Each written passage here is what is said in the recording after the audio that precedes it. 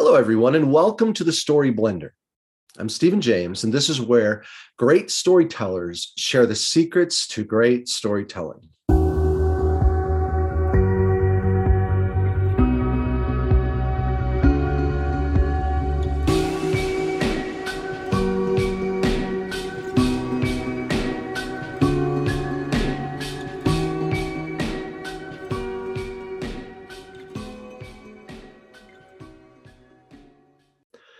Now, in this business, sometimes you'll meet people who have, I'll say, a big heart.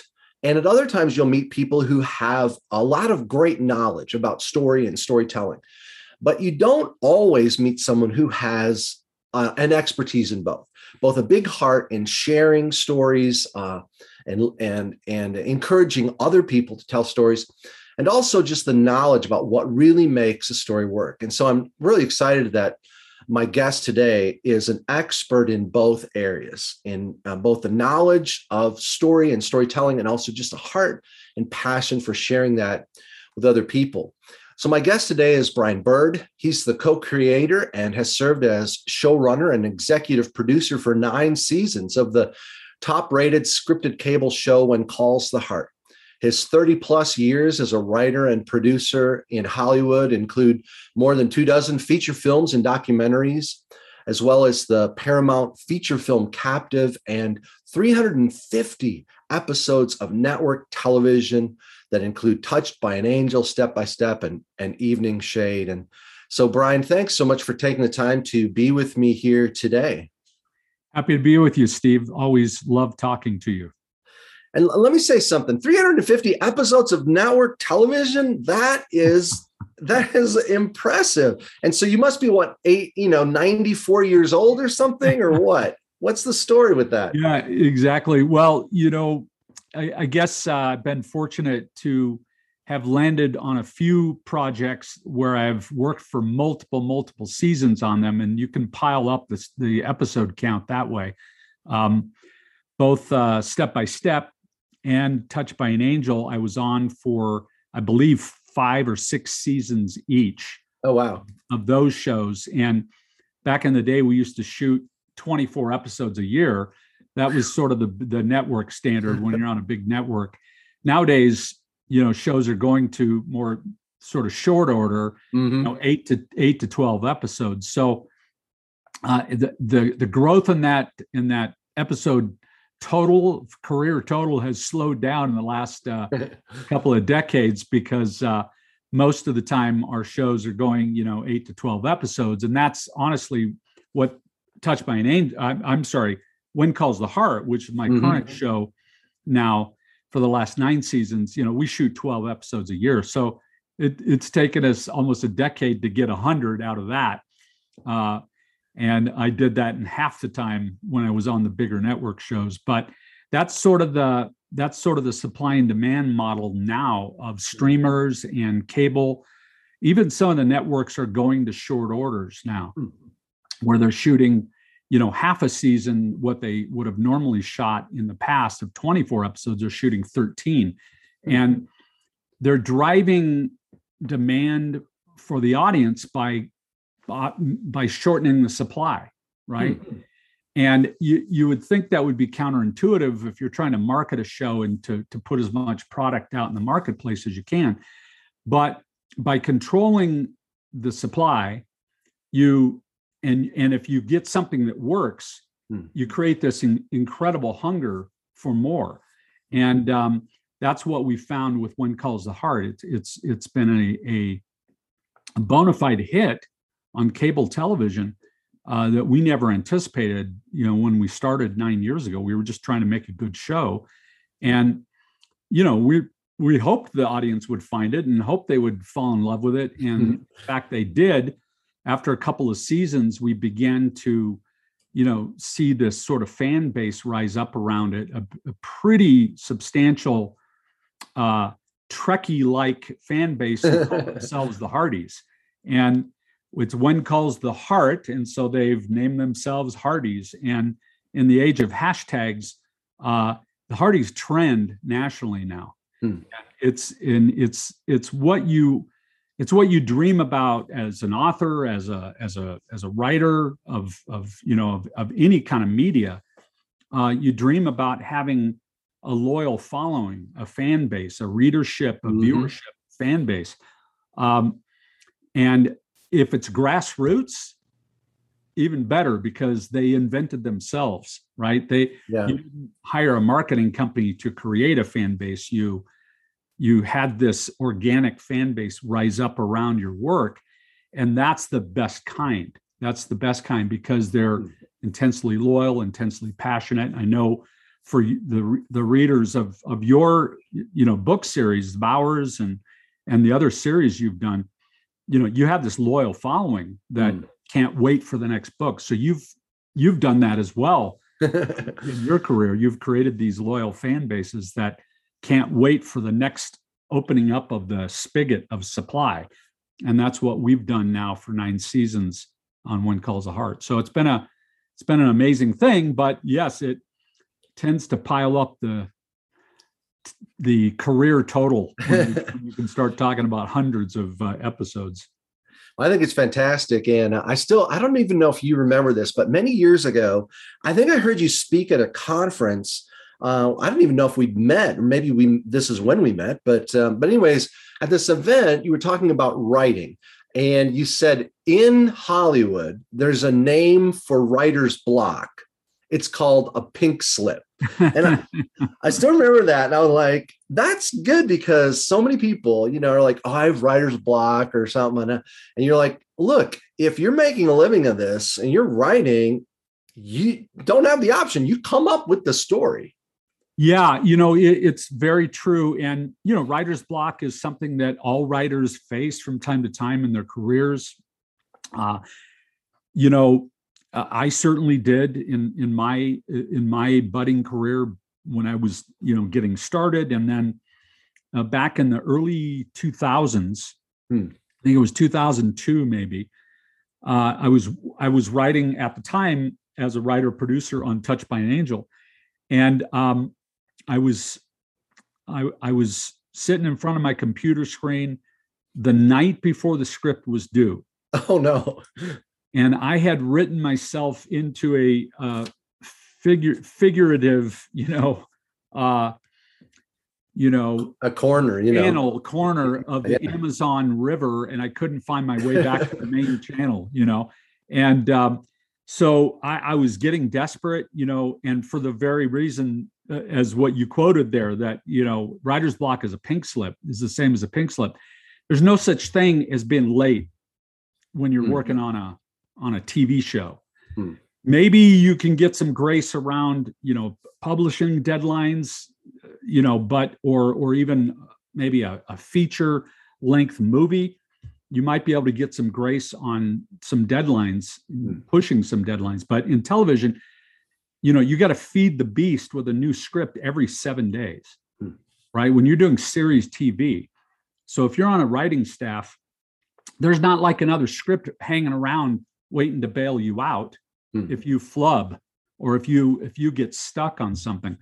So I was feeling a bit desperate because I knew my colleagues would be waiting for the script the next day. And you also have a film crew, with a burn rate of about $100,000 a day. And they don't mind taking a day off, but they're still going to get paid. Wow, right? Yeah. So that's why there's a pink slip waiting for you if you're late. So here's my desperation. I'm sitting in front of the screen. I've written myself into this jam, this corner. I couldn't figure it out how to get out of that corner.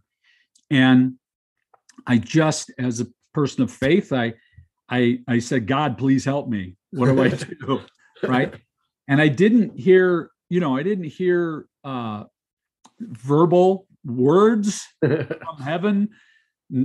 Words didn't start typing themselves on my screen, on my computer screen. But I did get a deep soul impression.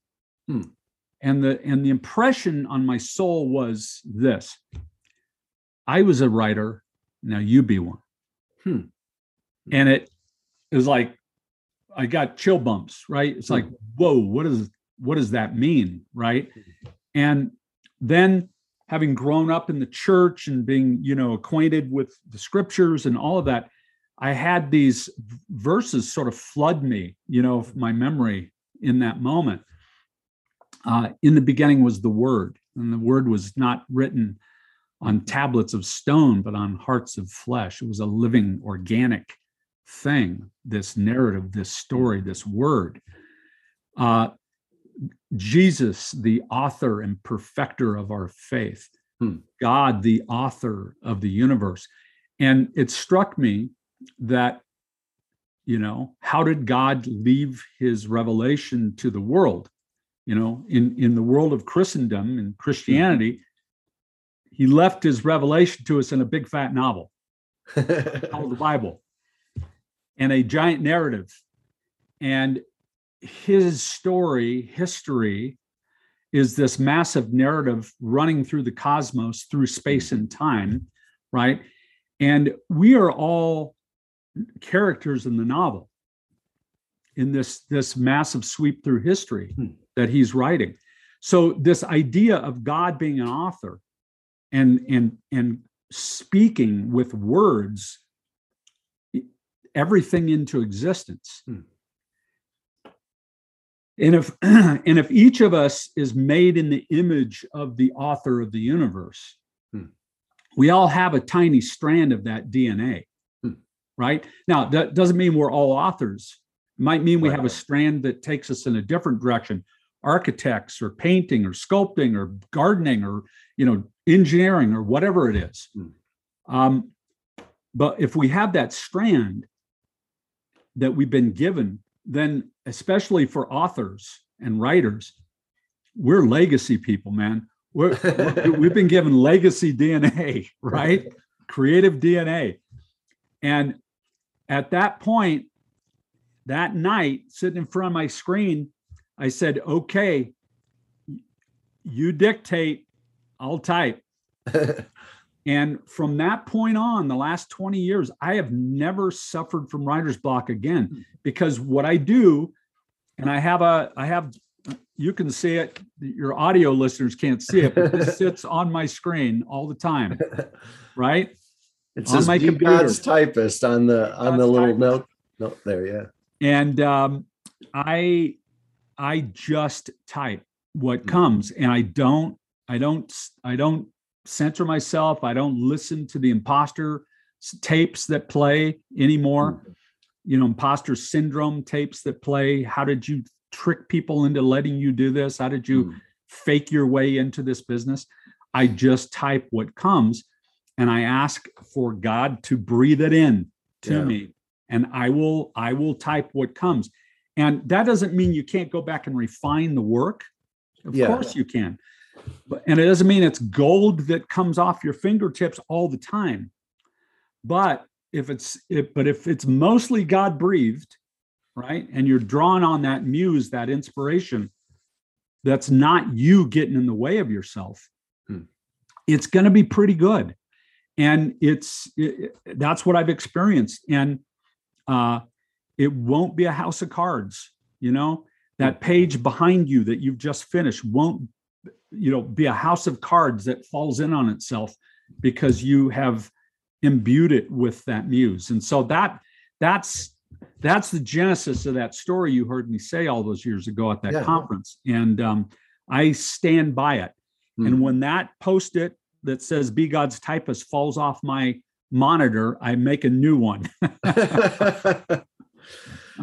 Well, I think it's a powerful image and thought that people are made in the image of, God, of a creative God, that we have creative DNA within us. And there's an old Jewish saying that says God created man because he loves stories.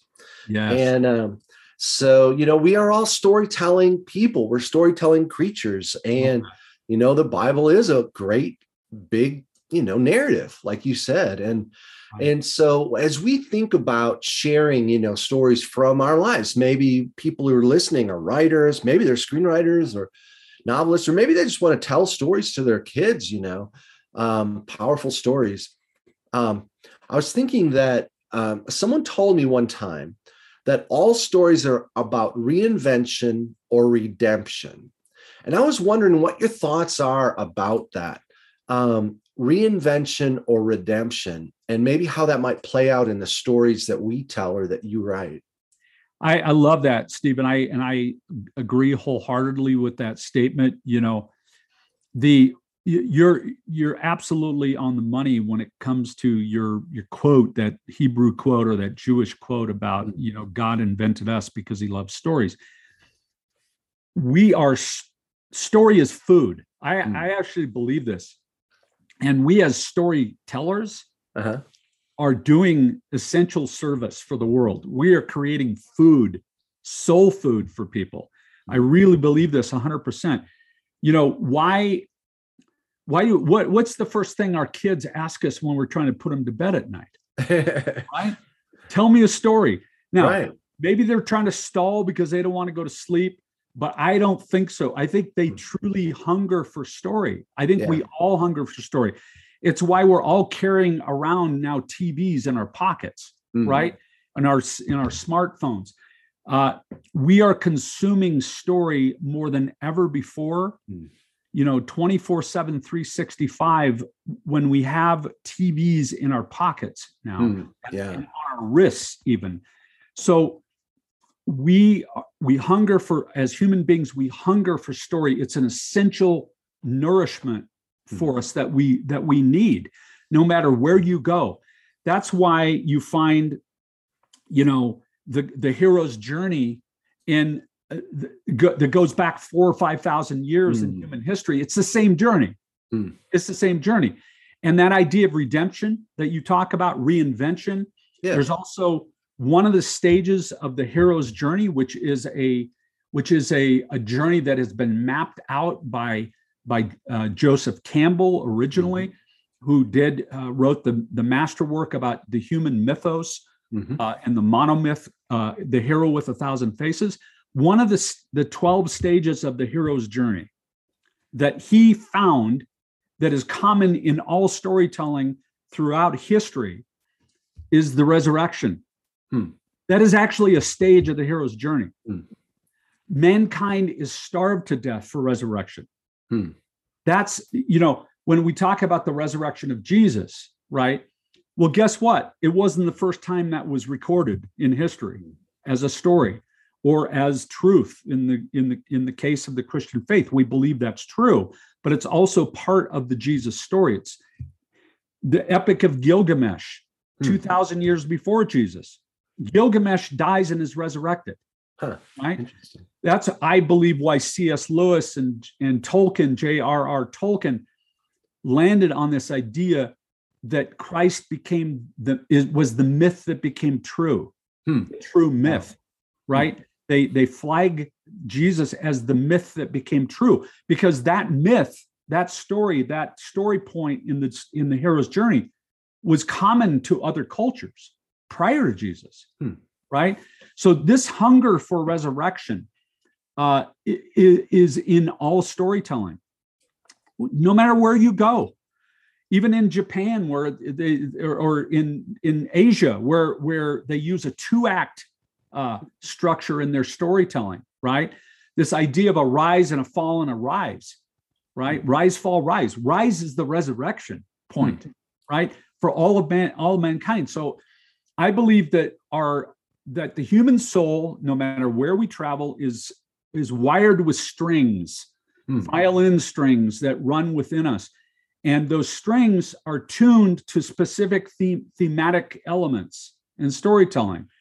So notions like courage and community and sacrifice and forgiveness and redemption and resurrection and reinvention, those are all strings, themes that these strings are tuned to. And when you as a storyteller pluck those strings, no matter where you go, it reverberates in the consumer of your story, in the reader, in the viewer of your story. That's why those themes are common, and that's why they were flagged by Joseph Campbell going back 5,000 years. We keep repeating these stories all the time, right?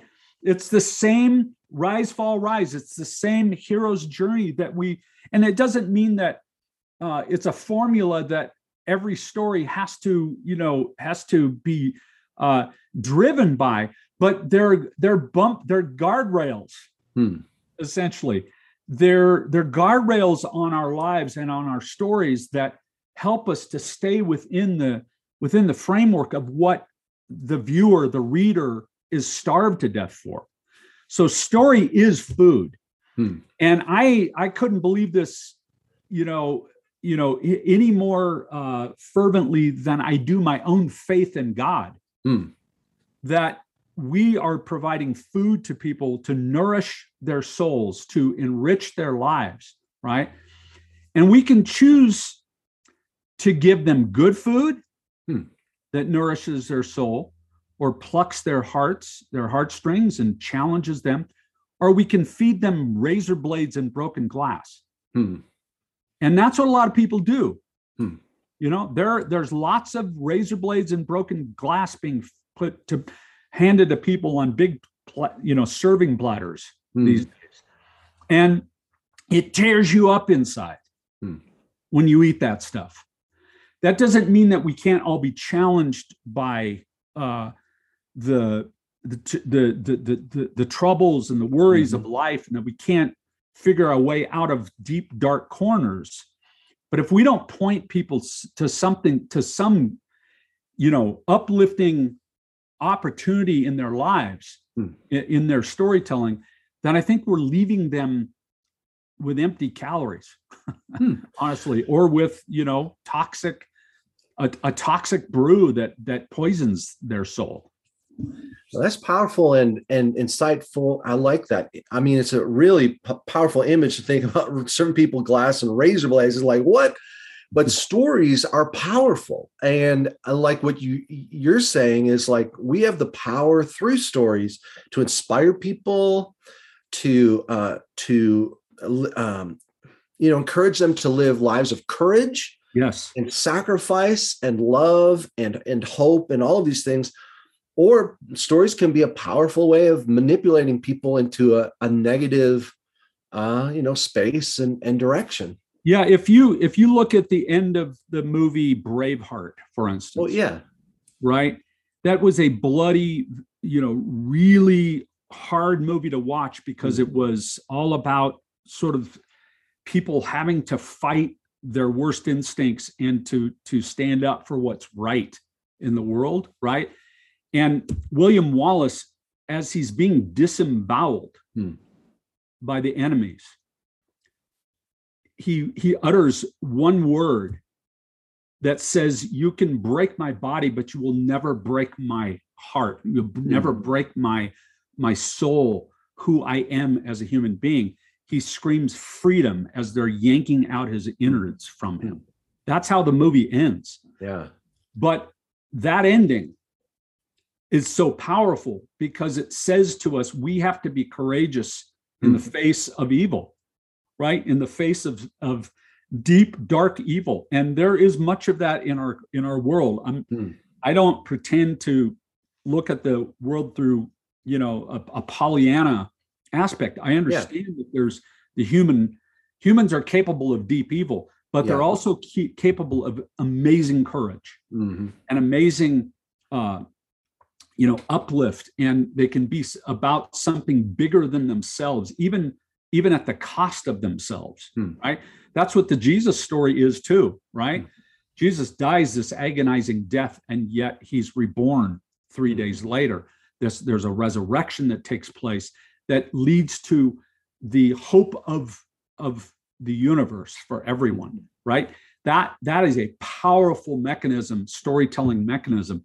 And if William Wallace ends up dying without saying a word, that is a different story. Wow. That is a razor blade story, right? It goes down badly and it leaves you bleak. It leaves you hopeless.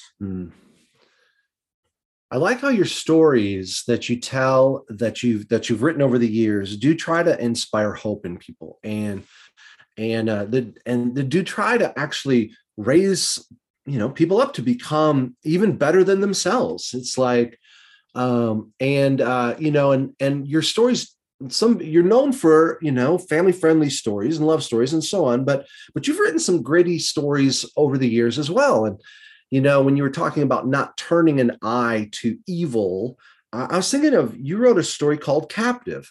Mm-hmm. And it was a story that deals both with good and evil. Tell us just a little bit about that, and then I definitely want to hear about your upcoming work that's airing here in just a couple of weeks here. Yes, yeah, I would love to.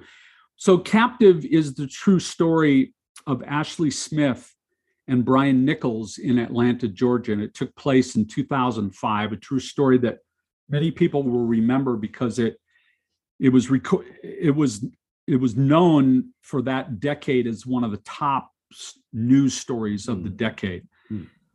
Brian Nichols is being arraigned for a rape case in a courthouse in Georgia. When he escapes custody, he gets a gun from the bailiff. He escapes custody.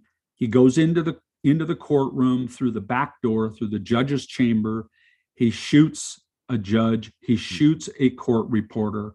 He ends up killing 4 people and getting even more guns. He got a total of 3 guns as he's making his escape from that courthouse. And the fact that he was able to enter a courthouse with a weapon, and get free from custody, from what should be, the most secure situation ever, created a massive news story because now he's on the loose in a big city. Wow. Yeah. And he had a police radio, so he could stay ahead of the cops, right? Because they were trying to find him. He kept carjacking cars, and so it was a domino effect, and he was able to escape custody and get on the loose, and he's now hiding somewhere in the Atlanta metropolis. And the person that he took hostage in her apartment, Ashley Smith, is a young woman who is a crystal meth addict, who is trying desperately to get clean and sober in her life so that she can get custody of her daughter again. She had lost custody of her daughter. Her mother is watching her daughter. Because the courts took her daughter away from her because of her drug addiction. So she's going to celebrate recovery. She's trying to overcome this drug, but she's not ultimately successful at this point because she's working 2 jobs to try to be responsible. She's going to school to try to be responsible. She's staying up all night, studying for school, using crystal meth as a stimulant. So her life's a mess. That's who Brian Nichols takes hostage. A person who's as much of a mess as him, right? And in that 7 hours of captivity, of being a captive of a killer now who's on the loose, running from justice with guns, she is able to speak him down, to talk him down, to talk him out of committing more crimes and giving himself up. But the way that happened is that he said, I know you're a party girl. I can tell you're a party girl. What do you got here? And she said, I don't have weed. I have crystal meth. He says, give me that. And he took the crystal meth, and then he starts soaring, right? A killer on crystal meth. That's a pretty toxic brew. And he says, how come you didn't take it? You take it. You poisoned me. What did you do to me? And she says, no, I'm not taking it. I'm never taking that again. And he put the gun to her head and he said, you take it. And she said, you can kill me, but I'm not gonna die. I'm a crystal meth addict. Wow. And at that moment, she said, God put a barrier between her and that gun, and the guy, and Brian Nichols backed off. And then he crashed, because that's what crystal meth does to you. You go high and then you really crash and you go low. And she made him some breakfast. And she read to him from a book that she had been given in Celebrate Recovery called The Purpose-Driven Life. And she said, this is not the end for you, Brian. Your story does not end here. Give yourself up. And he walked out with his hands in the air, waving his white T-shirt. Wow. And since that night of captivity, Ashley Smith has been clean and sober from her crystal meth addiction. Wow. It took a killer to save her life. Wow. That's the premise behind that movie, a true story. Many people remember that story.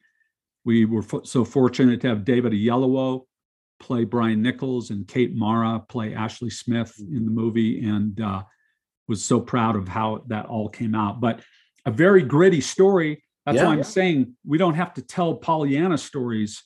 We can tell gritty stories, but if there's not some potential for healing, for redemption, for forgiveness at the end of these stories, really, what's the point of telling a story like that? Just to be ambulance chasers, to show how horrible human beings can, how low can they go and leave them in that depravity? I'm not going to tell stories like that. I'm just, in my life, I'm called to do something bigger than that, better than that. And so anyway, that's captive. That's powerful. If people haven't watched it yet, it's available. You can certainly rent it, download it, purchase it, watch it. It's a powerful movie, and it's it's gritty, and it also has moments of redemption and hope. And Brian, you and I were speaking the other day about the number of Christmas movies that have come out across all the different streaming services this holiday season. Did you tell me there were 137 original Christmas movies? Yes, in 2021. It's Christmas 2021, and across all the different networks, streaming services, platforms, even Discovery Plus has a Christmas movie. Last year, even the streaming service Fox Nation had a Christmas movie, right? Everybody loves Christmas movies to the point of it's like a big bowl of Skittles, and you just bury your face in this big bowl of Skittles and just start eating. It's sometimes it's so sweet you just get diabetes looking at it. It's like, but here's the thing.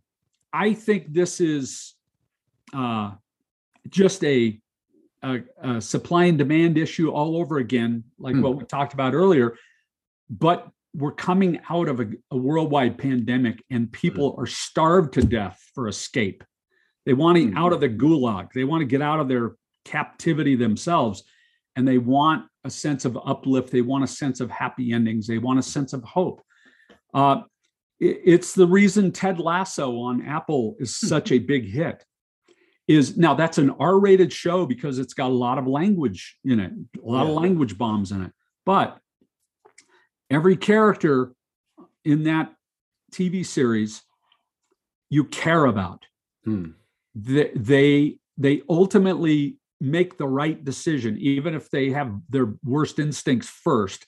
They end up turning around and making the right decision. They do the right thing, and they all find a way to care about each other. As irascible as they can be, they all end up caring about each other, and it's spoken volumes that the audience is going, we love this, right? Yeah.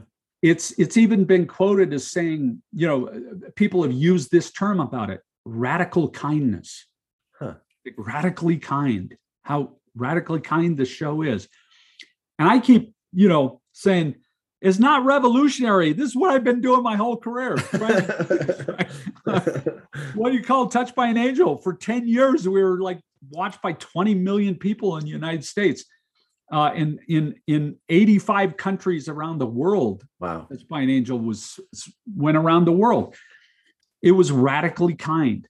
Ultimately, people did the right thing. They had God visiting them through angels, telling them helping them how to make the right decision. And that's what that show was about.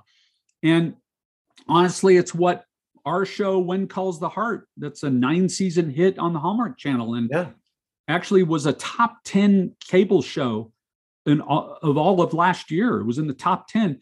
And we beat the Zombies for the first time ever in the ratings with our little family-friendly show about community that cares about each other. And so I just know this to be true. It's what I said before. People are starved to death for kindness, for hope, for uplift. And when you feed, as an industry, everywhere you turn, if it's mostly razor blades and broken glass that people are being fed through killers and zombies and vampires and crystal meth dealers and mafiosos and serial killers and all of that, dead body shows, if that's all they get, a steady diet of that, then they're starved to death for something bigger than that, something more and more uplifting. It's the reason why When Calls the Heart has been a hit, not because we're geniuses. We lucked into this timing on this. Truly, I really believe that. The reason there are 2 million people who call themselves Hardys around the world now is not because we're geniuses. It's because they were starved to death and we gave them food. Wow. When you bring soul food to people who are starving for it, they will love you back. That's as complicated as the math is. It's no more complicated than that. Give food to starving people, they will love you for it. Right? So that's what we've done with When Calls the Heart. And now at Christmas in 2021, everybody wants a Christmas movie. The Hallmark Channel is delivering 40 of those 137. Wow. They're original, brand new content, Christmas movies. And, Netflix has them, Peacock has them now, HBO has them. I mean, this Christmas mania is going everywhere, and they're mostly happy stories, right? So this is the marketplace speaking back, right? This is not because everybody in our industry is geniuses. The marketplace is saying, we want this, give this to us, right? And that's what's happening now. So When Calls the Heart, because of the success that it had, we were able to do a spin-off show called When Hope Calls. And When Hope Calls had its first season on the Hallmark Channel and on Hallmark's own streaming service, Hallmark Movies Now, and did its first season there. And then they did not pick it up for a second season. So because of the success of this storytelling enterprise through When Calls the Heart, a new network has emerged called GAC Family, Great American Channels, GAC Family Channel. And they have picked up season 2 of When Hope Calls. So we have When Calls the Heart on the Hallmark Channel, and now When Hope Calls on a separate network called GAC Family. And they started season 2 by saying, we want 2 Christmas episodes, a 2-part Christmas special, 2 episodes covering the story. And so on December 18th at 8 p.m. Eastern, it's the When Hope Calls Christmas 2-part episodes are airing on the new GAC Family Network. And it's been a fantastic, exciting phenomenon to see When Calls the Heart spin off another show that is part of the same storytelling universe. It's essentially the same time period as the first show, but it's just another town. It has a different premise, for it. And it's set around the world of an orphanage. And 2 sisters who start an orphanage in this town of Brookfield. And and the orphanage is sort of the central hub of the show. but it's a small town, and it's very much like Hope Valley, which is the town in When Calls the Heart, in that everybody, it takes a village to raise a kid, essentially, and that's sort of it takes a village to raise good citizens, and that's what Brookfield is all about. So we're excited to launch When Hope Calls Season 2 on the new network in a couple of weeks now. And by the time this airs, it'll probably be a couple of days, I would imagine, that it'll be airing. But the other piece of news, which I am extremely excited about, is that you of course remember the story, and many of your listeners probably will remember the story of Lori Loughlin in the college scandal that took place a few years ago. And Lori was the star of When Calls the Heart, and at the time, that story became such a painful situation that the Hallmark Channel asked us to remove her from our show, from When Calls the Heart. And so she had been a beloved character, Abigail Stanton, on Hallmark Channel. And so we complied with that. And the show has continued now for 3 more seasons without Lori as part of it. Lori, went through the process of her, she had to face justice for that scandal. Yeah. She went to prison for 3 months. Her husband went to prison for even longer. She had to pay a big fine. She had to essentially, do restitution for that crime that she was found guilty of, and that she pled guilty to as well. She did a very emotional mea culpa on the day of her sentencing, that not too many people saw, because the sentencing became the news story at the time. But she did a very emotional mea culpa that I saw, and that my partners saw. And because these shows and When Calls the Heart and When Hope Calls, and really what we've been talking about today on your podcast is this idea of redemption, right? Yeah. Some of us said to each other, Lori deserves a second chance. She, I really fully believe that justice and mercy are flip sides of a coin called justice, right? Mercy and justice are flip sides of a coin, I believe, called grace, is what I should have said. Yeah. Grace. The coin is grace, right? And I believe that we need to deploy grace liberally, generously in our culture. It's what the world needs way more of right now. Nobody gives it anymore.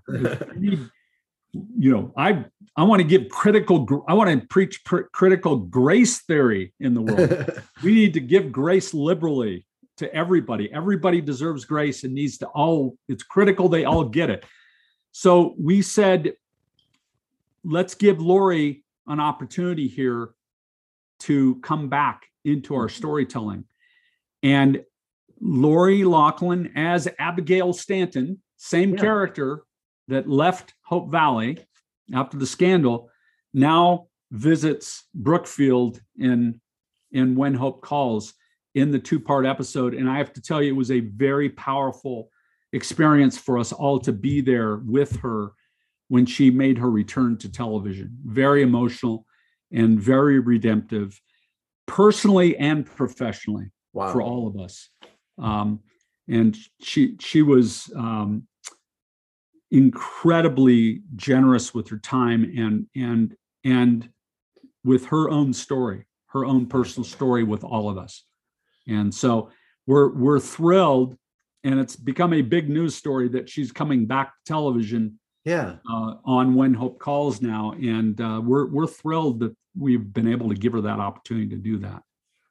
Well, again, our time is up, but I always love talking with you, shop and stories and storytelling, and just a couple of things, really struck me today is that you don't just try to produce shows that make people syrupy feel good at the end. You really want people to extend grace. You really want people to find hope, to find, ways to rise above and become their better selves. And that's what your shows do.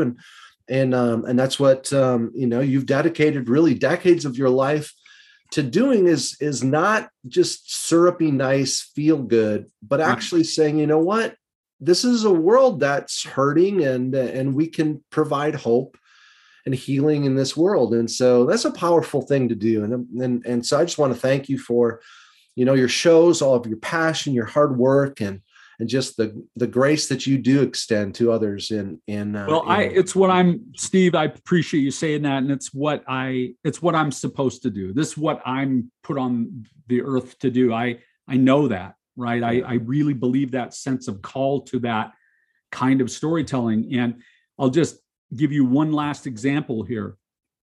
When we did Touched by an Angel, we would routinely hear, because the show aired on Sunday nights at 8 p.m. on CBS, 20 million people watching every Sunday. It was a top 10 hit for many seasons. We would routinely hear from suicide prevention hotlines. Now, prevention hotlines are a good thing, right? You call a number and you say, I'm thinking of doing harm to myself. Help. Yeah. Give me help. I need help. We would routinely hear from suicide prevention hotlines on Monday morning that their call volume went up on Sunday night after our show aired. And when you have a show that has an angel looking at a person in need in your story, saying, God loves you and has a plan for you, for your future, that says something powerful. And I was part of a show that may have saved lives. If stories can save lives, we should be doing more of that, right? We should be doing more of that. If that is a cure for what ails humanity, we need to do more of that kind of storytelling. So I guess I'm just driving an ambulance. I don't know. I mean, I'm driving a story ambulance in the world. That's what I'm. Well, you're right.